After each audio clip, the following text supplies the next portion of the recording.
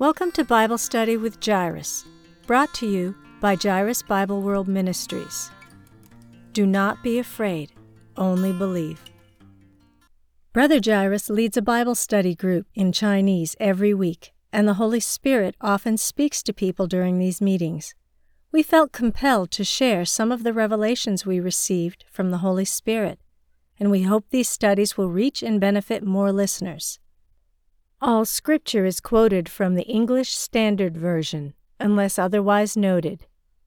Thank you for joining us. Bible Study with Jairus, Numbers 10. In Numbers 10, we were confused about Moses' father-in-law's name.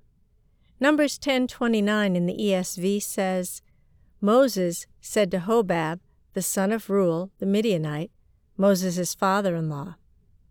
This section is very confusing. The Recovery Version that we are reading says, Hobab, the father-in-law of Moses, is the son of Reuel the Midianite, because Judges 4:11 mentions Hobab, the father-in-law of Moses. But when I first read it, I felt like Moses' father-in-law was Reuel, and he had a son named Hobab. One person at the meeting said that this understanding was not consistent with Judges 4:11. It seemed to her that the father of Hobab, Moses' father-in-law, was Reuel. But I said that when Exodus 2:18 was talking about how Moses had helped to water the flock of the daughters of a Midianite priest in the wilderness, it was mentioned that their father's name was Reuel. This proves that Reuel is not Moses' grandfather, but rather Moses' father-in-law himself. When Exodus 3:1 mentions Moses' father-in-law, the name used is Jethro. What is his father-in-law's name? One explanation is that Jethro is just a title, just like the title of the Midianite priest, and Reuel is his father-in-law's name. In Judges 4:11, the word father-in-law in Moses' father-in-law Hobab is the same as brother-in-law in the original Hebrew text. Therefore, some Bible translation scholars also advocate that the father-in-law in Judges 4:11 be translated as brother-in-law. There are different translations in the different English Bible versions. The New Revised Standard Version and some other versions, such as the Darby Bible Translation, King James, English Standard Version, and other translations, have translated Judges 4:11 into Moses' father-in-law Hobab.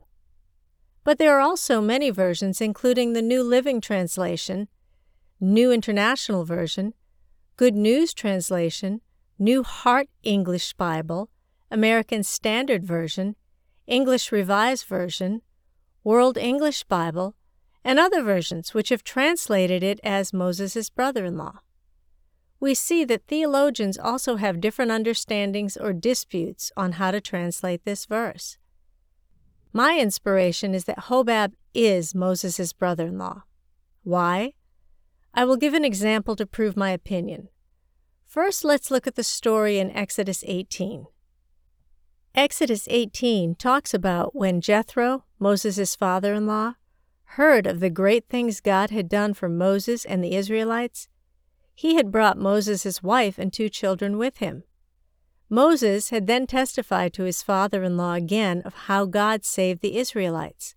The reaction of Jethro listening to Moses was recorded in Exodus 18:9-12. Let's look at those verses together. And Jethro rejoiced for all the good that the Lord had done to Israel, in that he had delivered them out of the hand of the Egyptians. Jethro said, Blessed be the Lord who has delivered you out of the hand of the Egyptians and out of the hand of Pharaoh, and has delivered the people from under the hand of the Egyptians. Now I know that the Lord is greater than all gods, because in this affair they dealt arrogantly with the people. And Jethro, Moses' father-in-law, brought a burnt offering and sacrifices to God. And Aaron came with all the elders of Israel to eat bread with Moses' father-in-law before God. Looking at these verses, we can see that Jethro thanked and praised Jehovah and offered sacrifices to God. In today's language, we would say that Jethro seems to have received and accepted God's salvation when he heard Moses' testimony. Then, Exodus 18:13-26 recorded that Jethro, Moses' father-in-law, gave Moses advice on appointing chiefs of thousands and hundreds, etc., to help him judge the people.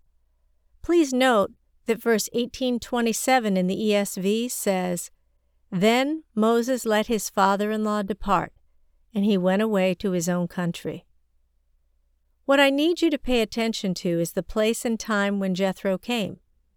He might have come to Mount Sinai, the place where Moses set up the tabernacle, sometime in the 2nd year after the Israelites left Egypt.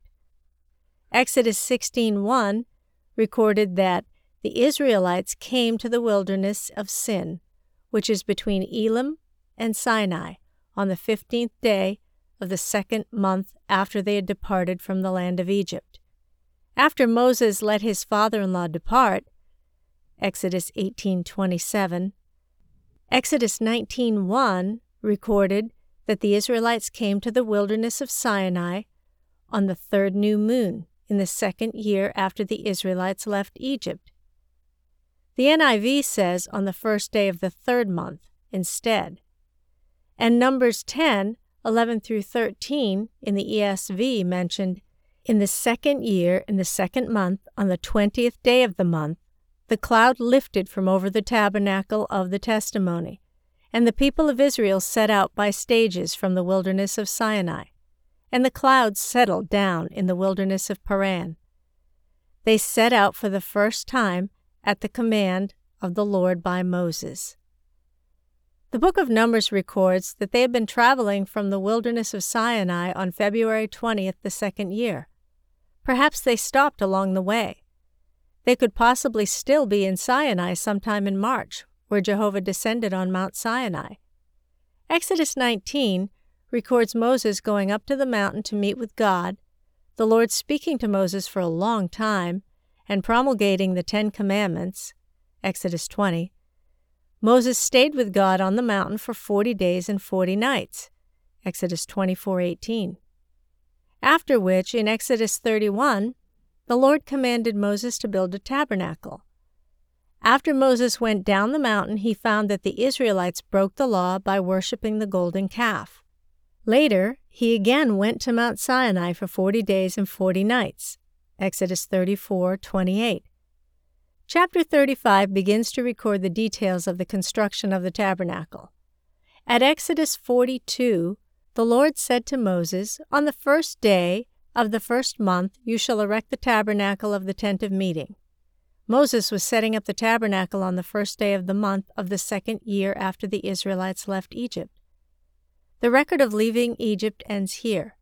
It was mentioned that the clouds covering the tabernacle guided the Israelites' movement.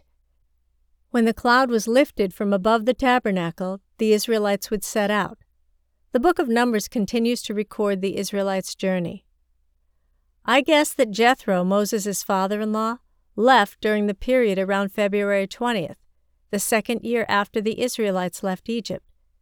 This was also recorded in chapter 16 before Jethro came in Exodus 18. The Israelites were in the wilderness of Sin, which is between Elim and Sinai, around February 15th. If this was recorded in chronological order, Moses' father-in-law may have come to see Moses after February 15th.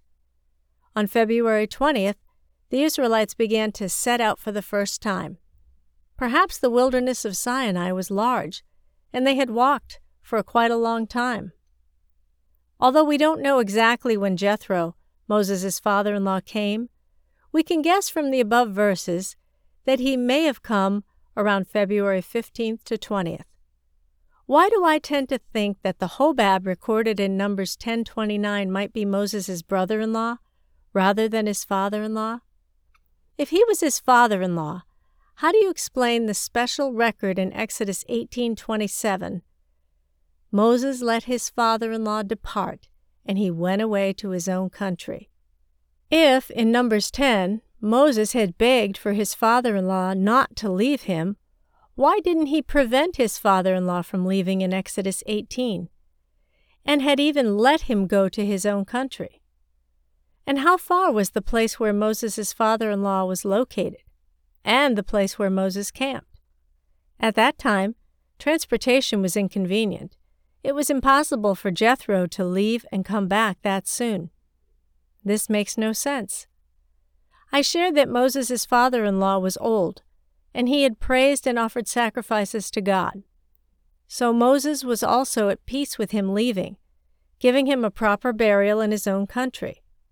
Moreover, it is very difficult for people to leave their hometowns when they are old. Thus, Moses didn't stop his father-in-law from leaving. However, when Moses' father-in-law came, he might have brought Moses' brother-in-law Hobab with him, and might have lived with Moses for a few more days. When Moses was camping, Hobab might have said that he hoped to go back to his own country as his father Jethro. That's why Moses began to beg him to stay. Why did Moses beg him? My guess is although Hobab wanted to return to his hometown, he was still young, and the Bible doesn't record that he knew God. So if he went back, he might not be able to enter the kingdom of God peacefully like his father. Thus, Moses hoped that Hobab would embark on a difficult but promising journey with him, so that Hobab's family could be saved.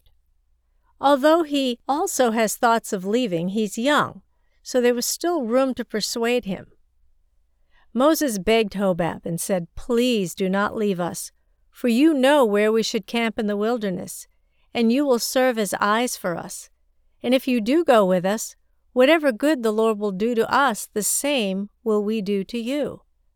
Numbers 10:31-32. Some people think that Moses didn't trust God enough here, but I don't think it's like that. Because whenever Moses went, he had the presence and leading of the cloud. He probably didn't need Hobab's help, but if Hobab left Moses, he might not be able to enjoy the presence of God. So it wasn't necessarily that Moses needed Hobab when he was begging him to stay. Rather, he was worried that Hobab would wander away from God. I shared my own testimony. My brother-in-law and I live together. He and his daughter are studying in the United States. My wife and I are believing that they will come to know Christ while living with us. As expected, after they had lived with us for a while, I discovered that my brother-in-law was gradually opening up to the gospel. For a while, he and his sister had a dispute over a small matter, and he wanted to move out. But I persuaded him to stay. I later proved that this was right. If he moved away because of an argument, he could stumble spiritually. There will inevitably be some little conflicts when family members live together. We don't live out Christ in everything. But if we allow people to walk with us, it will increase their chances of being saved and knowing Jesus Christ. Of course, the Bible does not record in Numbers 10 whether Hobab agreed to Moses' request, but other verses suggest that Hobab did walk with Moses. Judges 1 tells the story of Judah going up first to fight. It's recorded in verse 16, the descendants of the Kenite, Moses' father-in-law, went up with the people of Judah from the city of palms into the wilderness of Judah, which lies in the Negeb, near Arad, and they went and settled with the people. From this verse we can see that Hobab may have agreed to Moses' request, and thus received God's blessing and dwelled with the tribe of Judah. Judges 4:11 says, Heber the Kenite had separated from the Kenites, the descendants of Hobab, the father-in-law of Moses, or brother-in-law, and had pitched his tent as far away as the oak in Zananim, which is near Kadesh. Jael, who is a descendant of Hobab, killed Sisera, Israel's enemy. They are indeed part of the warriors who fought for God. I heard Chuck Pierce, a prophet in the United States, say that the tent peg that Jael used to pierce Sisera's head was the same word in the Hebrew text and Genesis 1, God created the heavens and the earth. This tent peg was made of wood. It represents that when Christ was crucified on the cross, the heavens and the earth would be linked together, and the power of God's enemy, Satan, represented by Sisera, would be removed. Since Hobab followed Moses and took this arduous journey, he also received great blessings. There are several other stories in Numbers 10.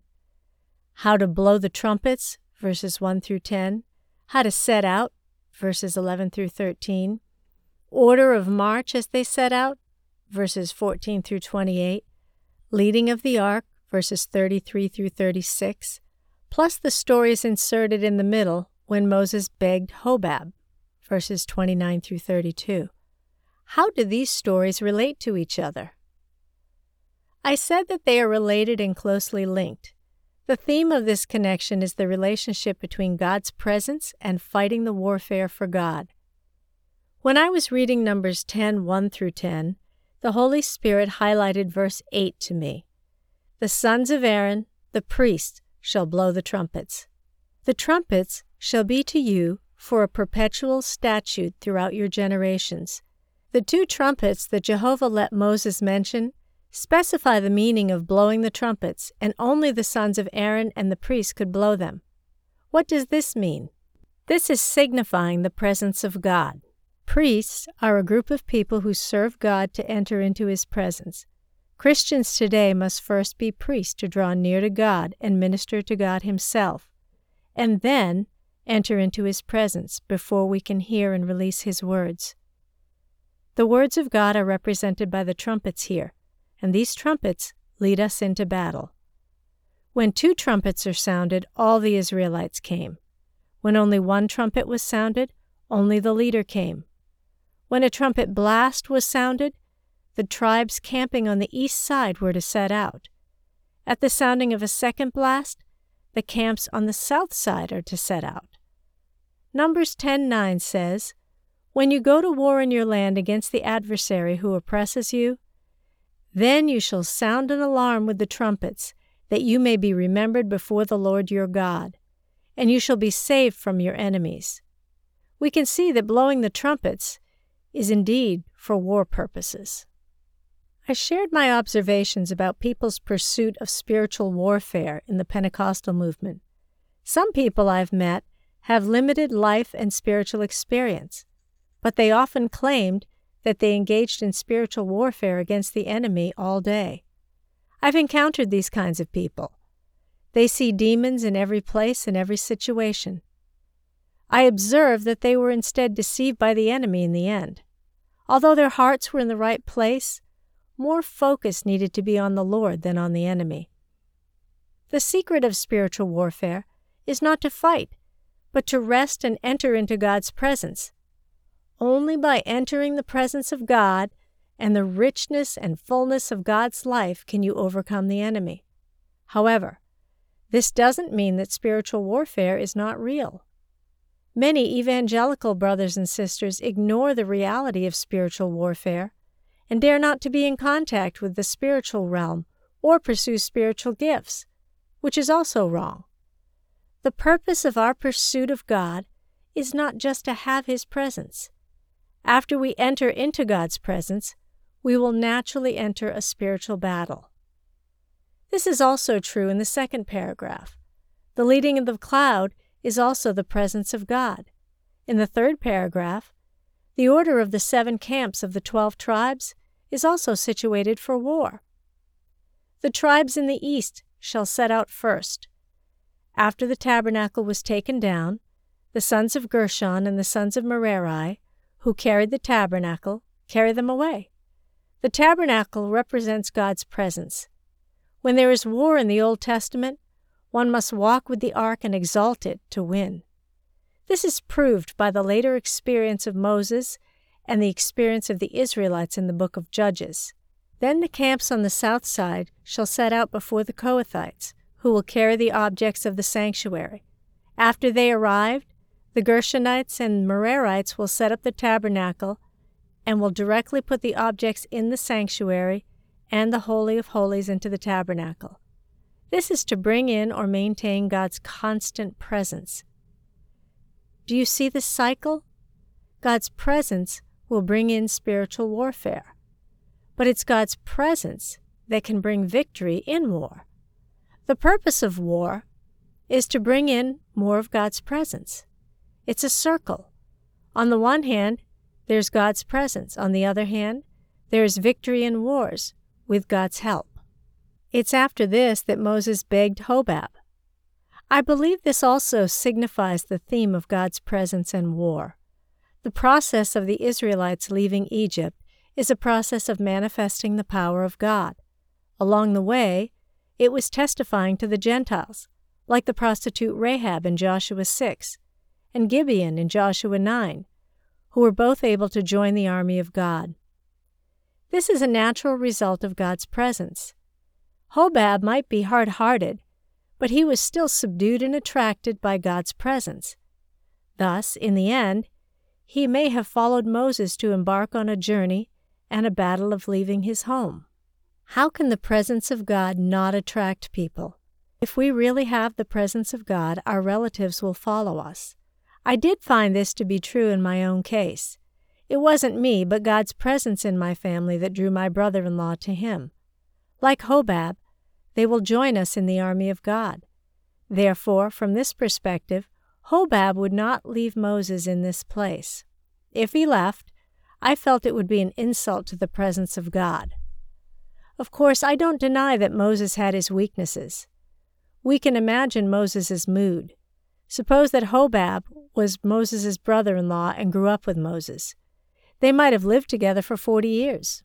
Moses might have said to Hobab, "Look, God put the burden of leading the Israelites on my shoulders. I already asked God to kill me. I can't bear the weight of all of this, but God won't listen.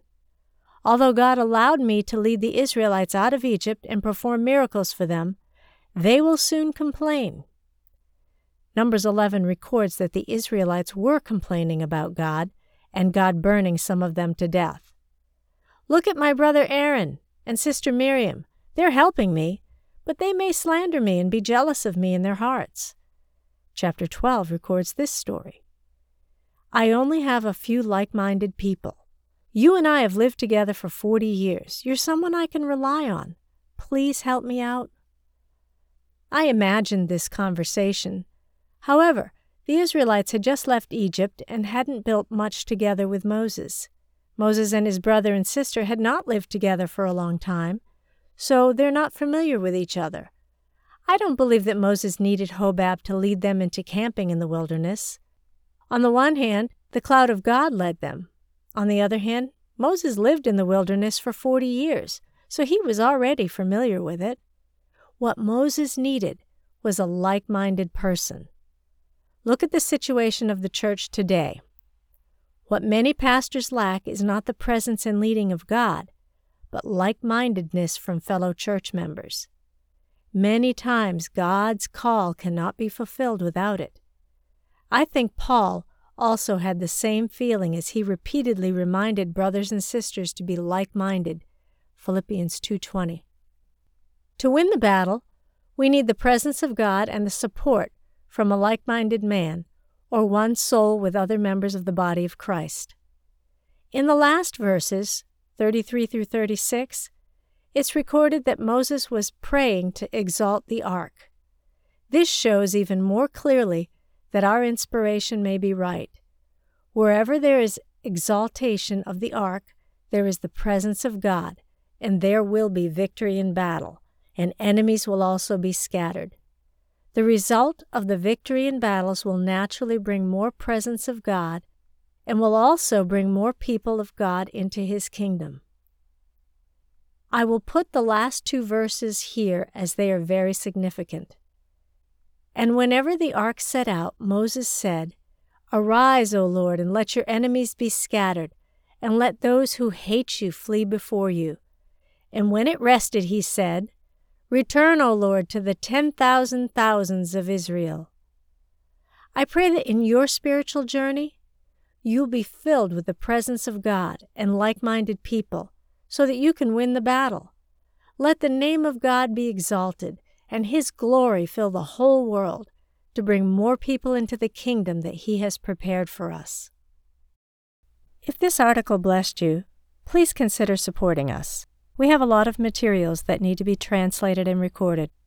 Brother Jairus is doing this on a volunteer basis. but we still need to pay for translation and recording.